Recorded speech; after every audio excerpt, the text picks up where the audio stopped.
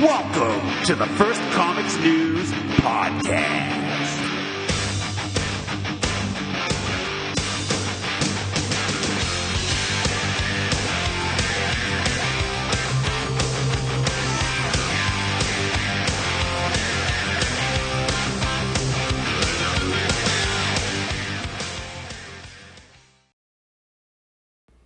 So here we are at episode 47. I want to tell you right off the bat, if you're looking for critical analysis and a general disdain for comic books, you know, those kind of reviewers that just nitpick everything and they got to find something wrong with everything, this is not the episode for you.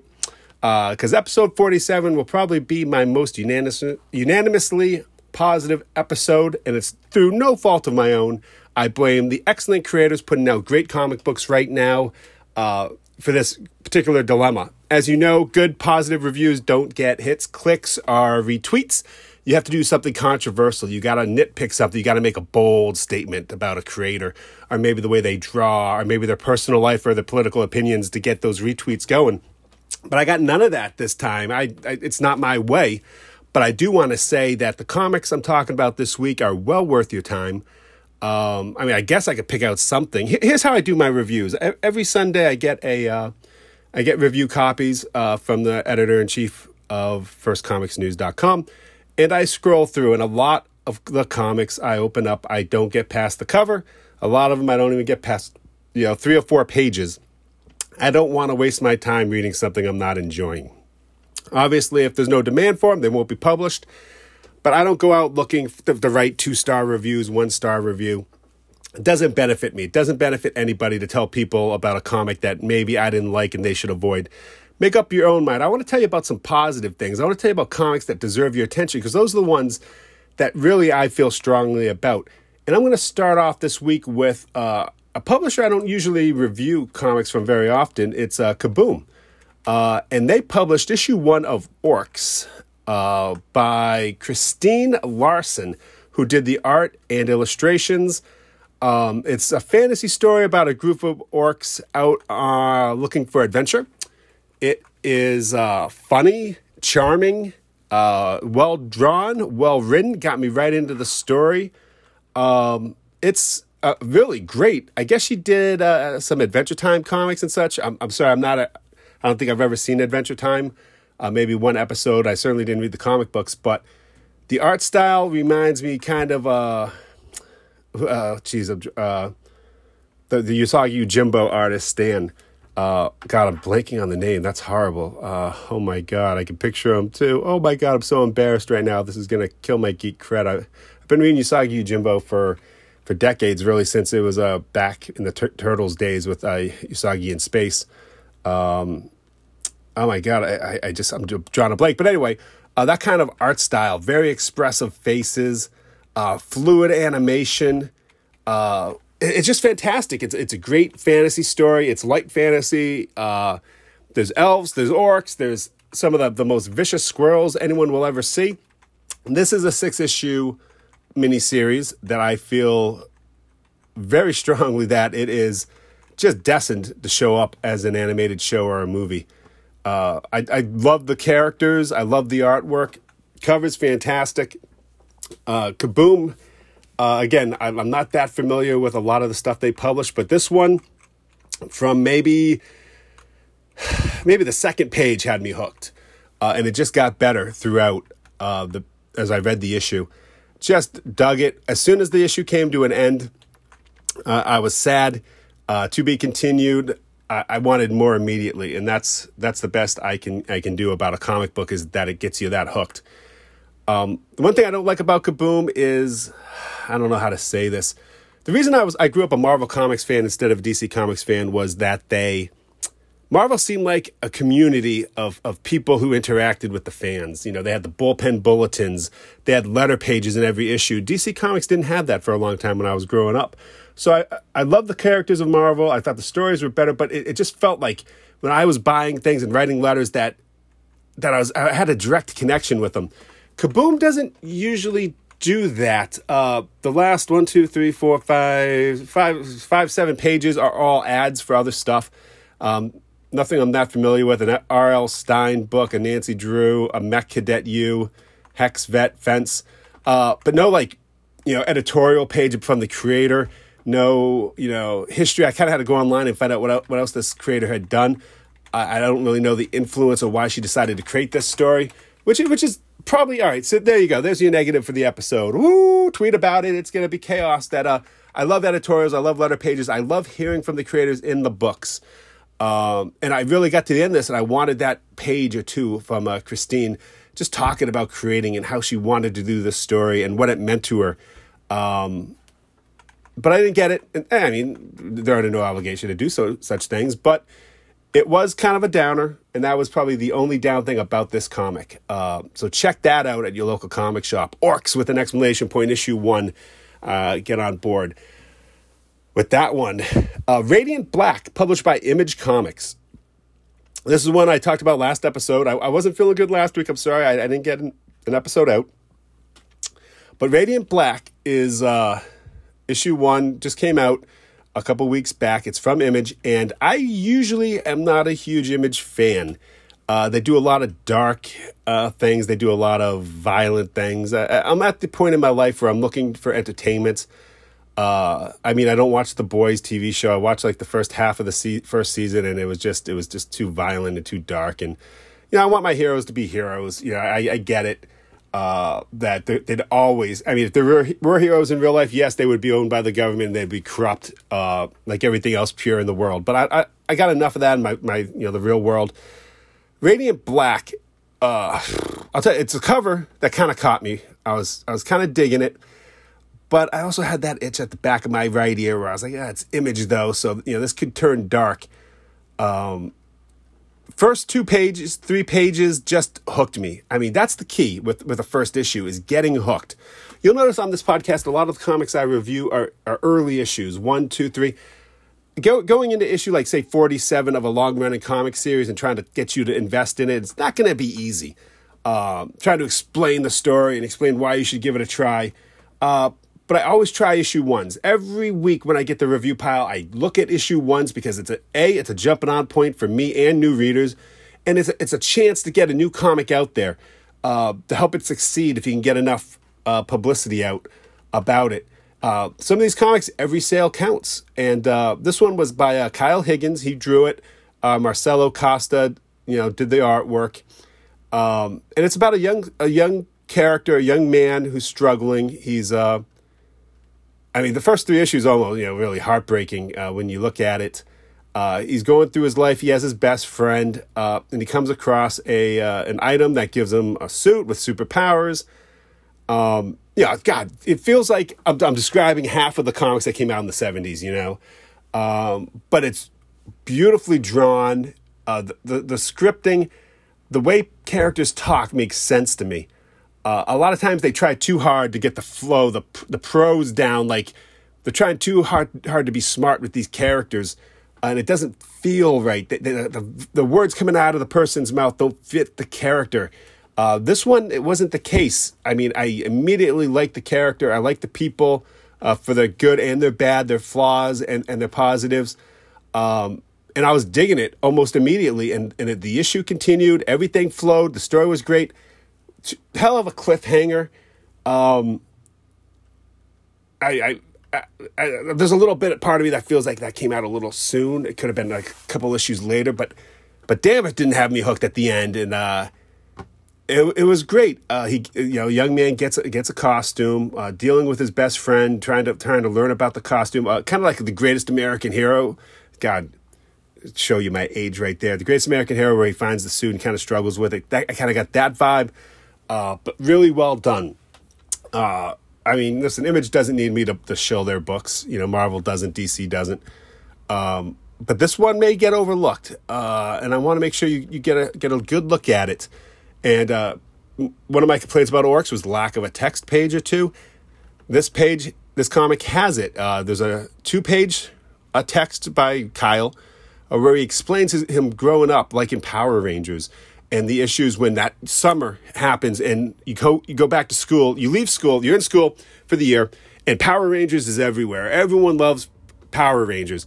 And like a lot of things in life, you go on summer vacation, you come back to school, and the thing you loved is just passé. It's not to be looked, it almost overnight it turns, the Turtles and Star Wars, they all suffered through this kind of like it's not cool anymore.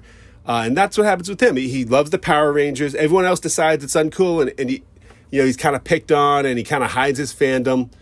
And this kind of a text page really does one thing, and it bonds me with the creator. As much as I loved Orcs, and it was a toss-up between Orcs and Radiant Black for the book of the week, book of the episode, but I'm going with Radiant Black because that creator connection on that 2-page, I really felt for Kyle growing up, because I've been there too, where you like something that's not cool. When you're a young kid, it's a lot of pressure to conform and go with the flow. And the betrayal of a friend, it always happens. And he wants to do letter columns. He loves letters. He's asking for letters. He's telling you why he created the story.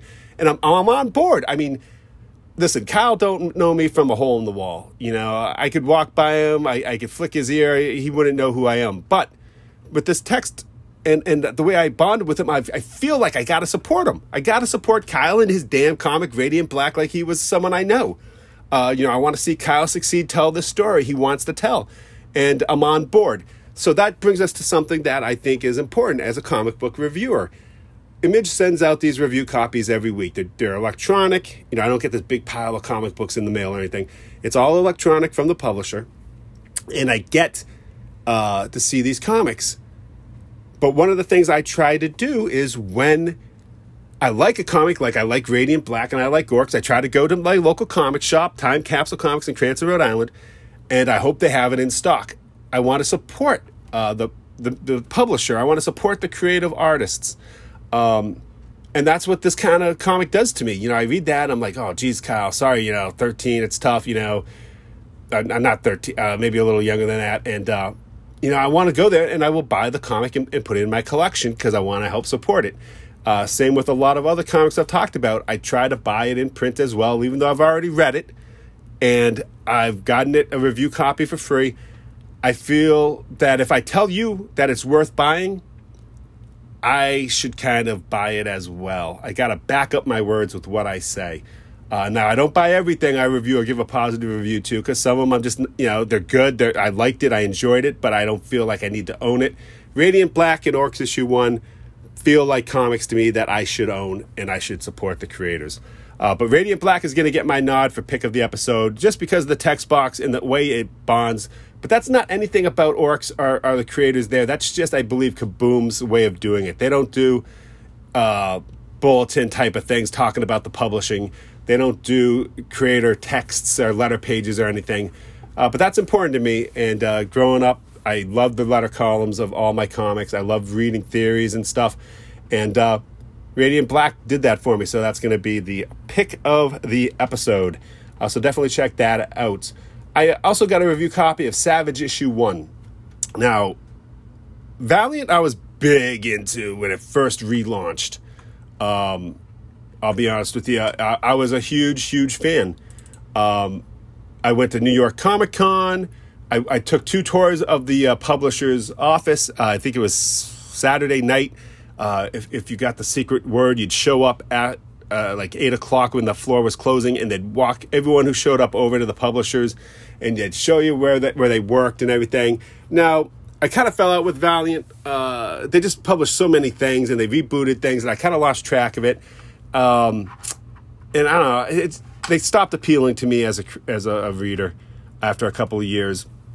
But I guess a lot has changed in Valiant. The people who brought it back have all gone on to a new comic publisher that's going to be starting soon that I saw at Rubber Chicken Comics. They had a display for their new publishing venture. So they're still around, but I was surprised because usually I'll open up Valiant and scroll a few pages, and the artwork's that super photorealistic kind of artwork, and very violent and stuff, and it's very hard to follow, at least to me. But Savage, that artwork actually caught my eye. The way the logo was, the way the artwork was. I was shocked to see that it was a Valiant comic. I was even more shocked on the first page where they do like the Twitter thing, where they're doing I don't know. Just the whole comic didn't feel like the Valiant that I remember kind of drifting away from. So I feel kind of like I got to start checking out Valiant again.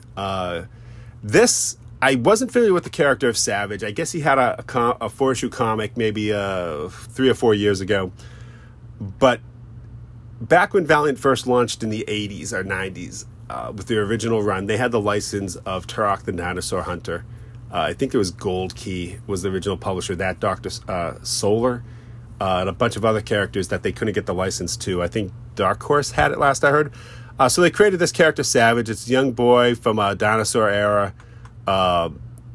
So it's kind of like Turok, but not. It's kind of the same concept, fills that little niche. But he's kind of a celebrity in this day and age. I really want to check out that 4-issue series, see what it establishes. But this first issue, I love the art. I love the craziness of the last page, the pure goofiness on display there. I dug it. Actually, Shadow Man was a character I actually shaved my head and painted myself up as Shadow Man and got it published on the Twitter feeds back in the day. But I lost interest in the character after a couple of years, and it looks like I kind of intrigued by the ad at the end of this issue too. Their artwork is really kind of appealing to me. Man, it just I don't know how much I can get vested back into all of this. Shadow Man, Bloodshot, Harbinger, but I am gonna check it out though. I really enjoyed this first issue of Savage. Enough that I want to actually kind of look and see if the original 4-issue series is available digitally somewhere, so I could check that out. But the cover is just really caught my eye, and the artwork is great. Who did this? I should really should do that. It's Max Bemis is the writer, Nathan Stockman the artist, and both of them do absolutely great jobs. Very, very impressed. I gotta start checking out Valiant again, I guess. Just what I needed, right? I was at Newbury Comics at the Providence Place Mall last night. We went to see Lord of the Rings on the big screen. It was supposed to be on IMAX, is what I was led to believe, but IMAX is shut down due to the pandemic. So they only had like every 3 rows you could sit in, and it was assigned seating, which was great. So we saw Lord of the Rings. We went to Newbury Comics, and they had grab bags of comics. I think it was 10 Marvel comics for $7. So I bought a bunch of those and I've been flipping through. I'm a big Marvel Comics fan, even though it's super hard to keep track of everything these days. I do try to keep up with Spider-Man, Fantastic Four. I'll dabble in Thor. X-Men is just kind of confusing to me with the different series and everything. But I will tell you, they released a comic called X-Men Legends Issue 1. And it takes place... It kind of fills in... I don't know if it fills in gaps or just continues with storylines that may not have been resolved. This one takes place immediately after X-Men number 39, which was originally published in 1991. It's written by Fabian Nicieza, Nicieza. I don't know how to say that name, I'll be honest with you. It's penciled by Brett Booth, inked by Adalso Corona. Boy, oh boy, this comic looks like it came from the 90s. I mean, the cover actually grabbed me.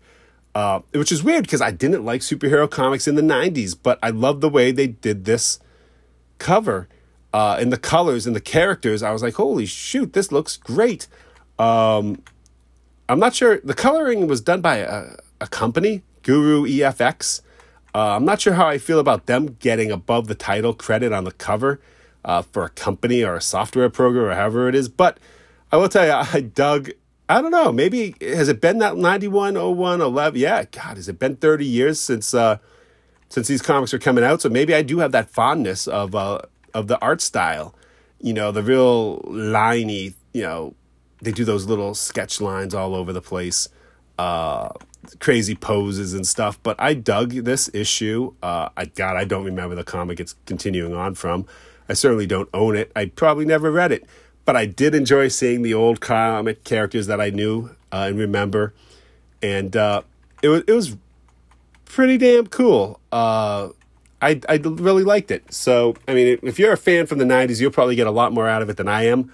But I did enjoy seeing the characters and the costumes I knew. And it's pretty cool. I like them. they're doing a lot of creative things, Marvel and DC. Marvel's going back, finishing off plot lines. DC announced comic books based on the Batman, was it 86, and the Superman, Christopher Reeve Superman, where they can continue the storylines from each one.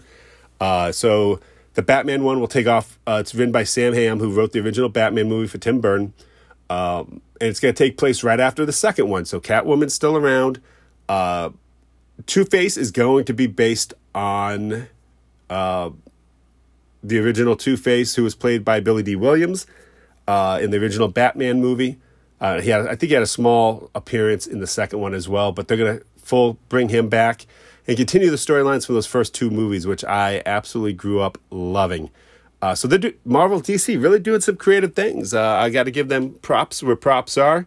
I've enjoyed the animated series, Batman the animated series continues. The adventure continues. I don't know, whatever the hell the subtitle is.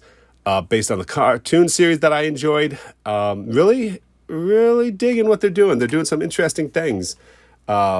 So check that out. I mean, I don't think you need me to tell you about X-Men Legends, but I'm going to tell you anyway, because I kind of, I don't have a lot of Marvel. I don't have any DC this week that I felt like picking up.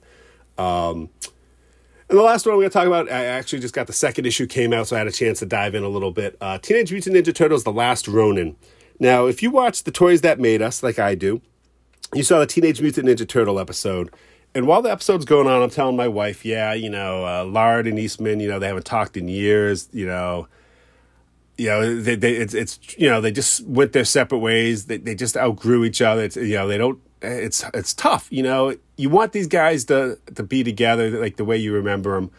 I first read Teenage Mutant Ninja Turtles issue 2 when it came out. My friend Eric Tengren had found it at a comic shop, and it was before the cartoon ever came out. So I dug it for like 6 months, and then the same friend told me they made a cartoon on it, and I laughed my ass off. I could not believe that anyone would make a cartoon based on the Turtles. The Turtles was dark, violent, aggressive. For that time, Shredder dies in the first episode. I mean, there's no overarching story to this thing. And he kept telling me, nope, they made a cartoon. Finally, I called him on it, and he broke out this VHS tape, and a Teenage Mutant Ninja Turtle started playing the original 5-episode miniseries. And I could not believe that they did that to the Turtles. They had different color headbands, they had all this, but soon enough, I was on board. That's how long I've been reading the Turtles. So they had that, The Toys That Made Us, and it ends. Now, I'm not a man who cries. I'll cry at the end of Field of Dreams, maybe Armageddon. That's about it. But I had almost tears in my eyes when they had Eastman and Lard meet up, get back together, and just spend time together. I mean, it was amazing. Then under Teenage Mutant Ninja Turtles 100, the last page had an ad for a new comic, The Last Ronin, coming out, written by Eastman and Lard, and that got me all a jitter.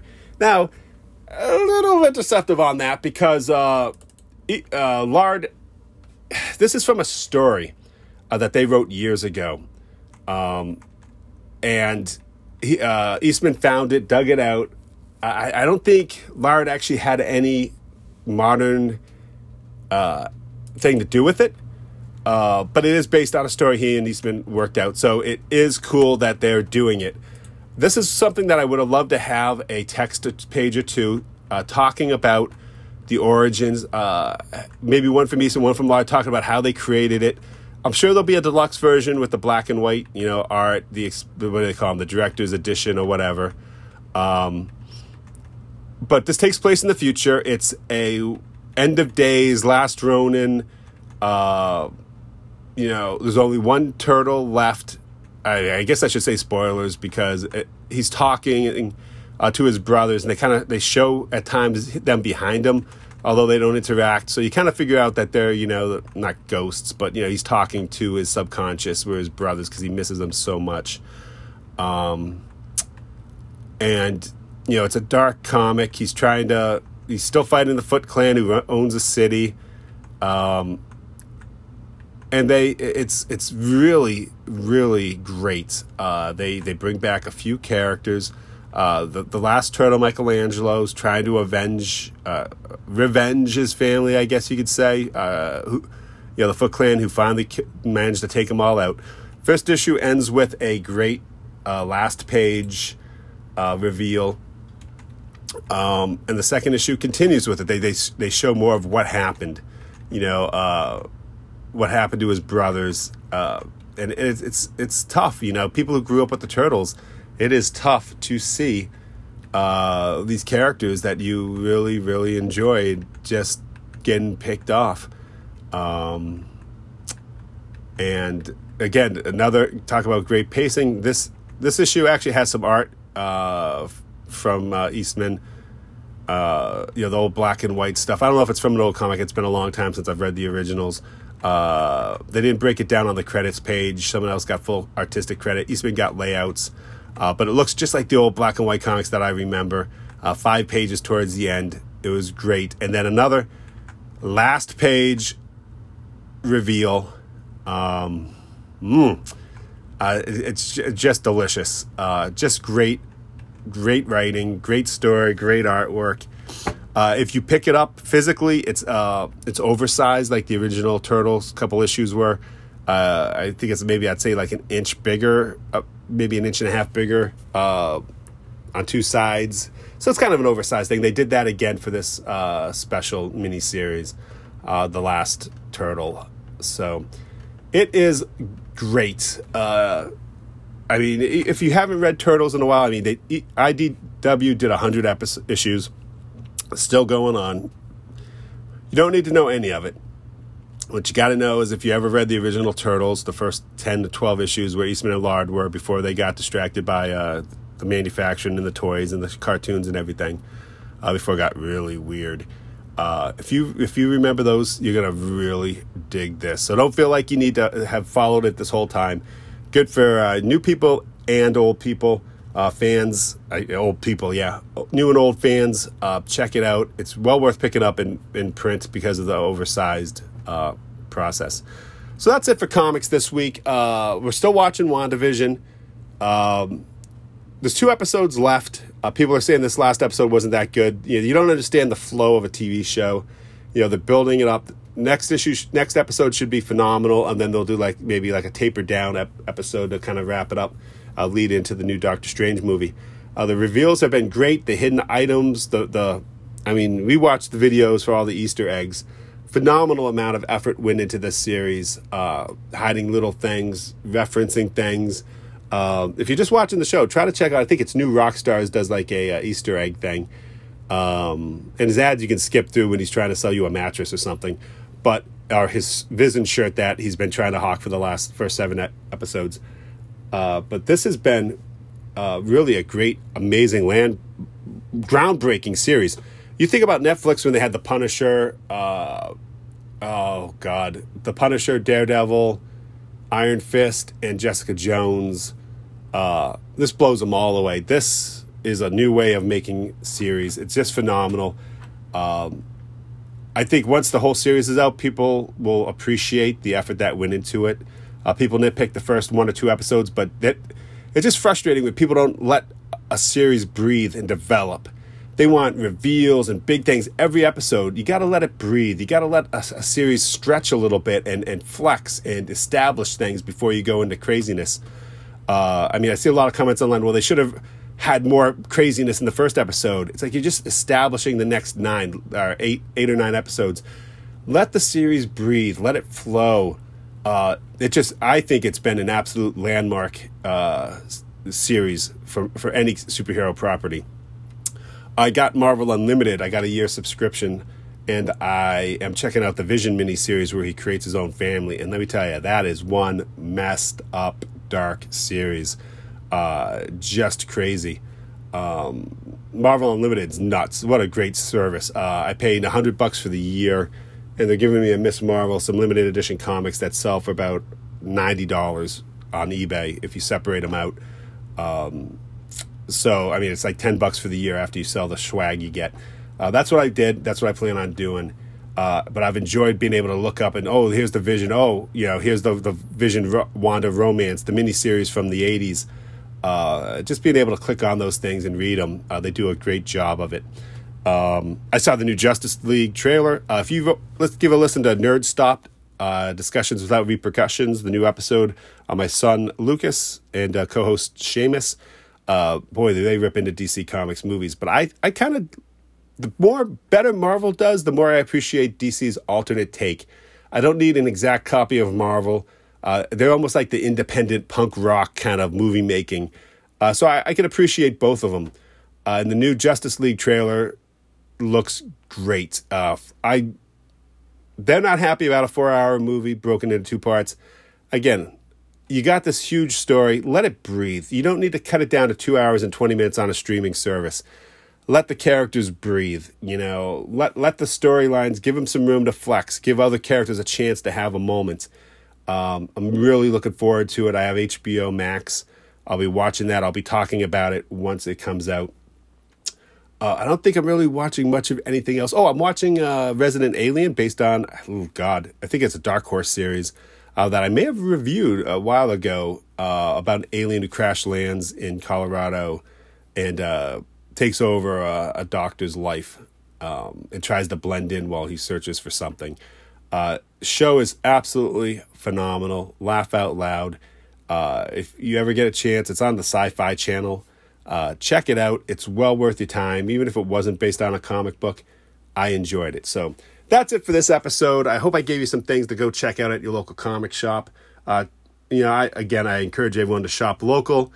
I go to my local game store, Game On in Warwick, to buy my board games and Lord of the Rings miniatures.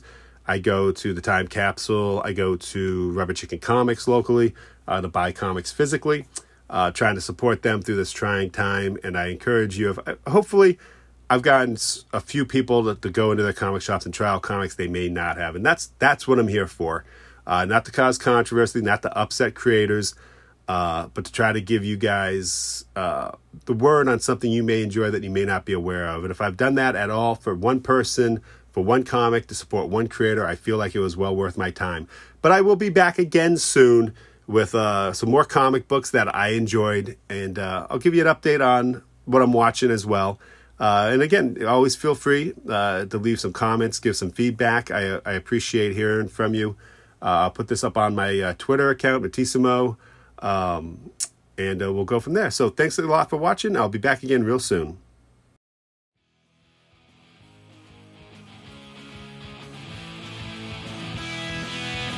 Thank you for listening to the First Comics News podcast. Visit firstcomicsnews.com for all your comic news. Email us at firstcomicsnewspodcast@gmail.com.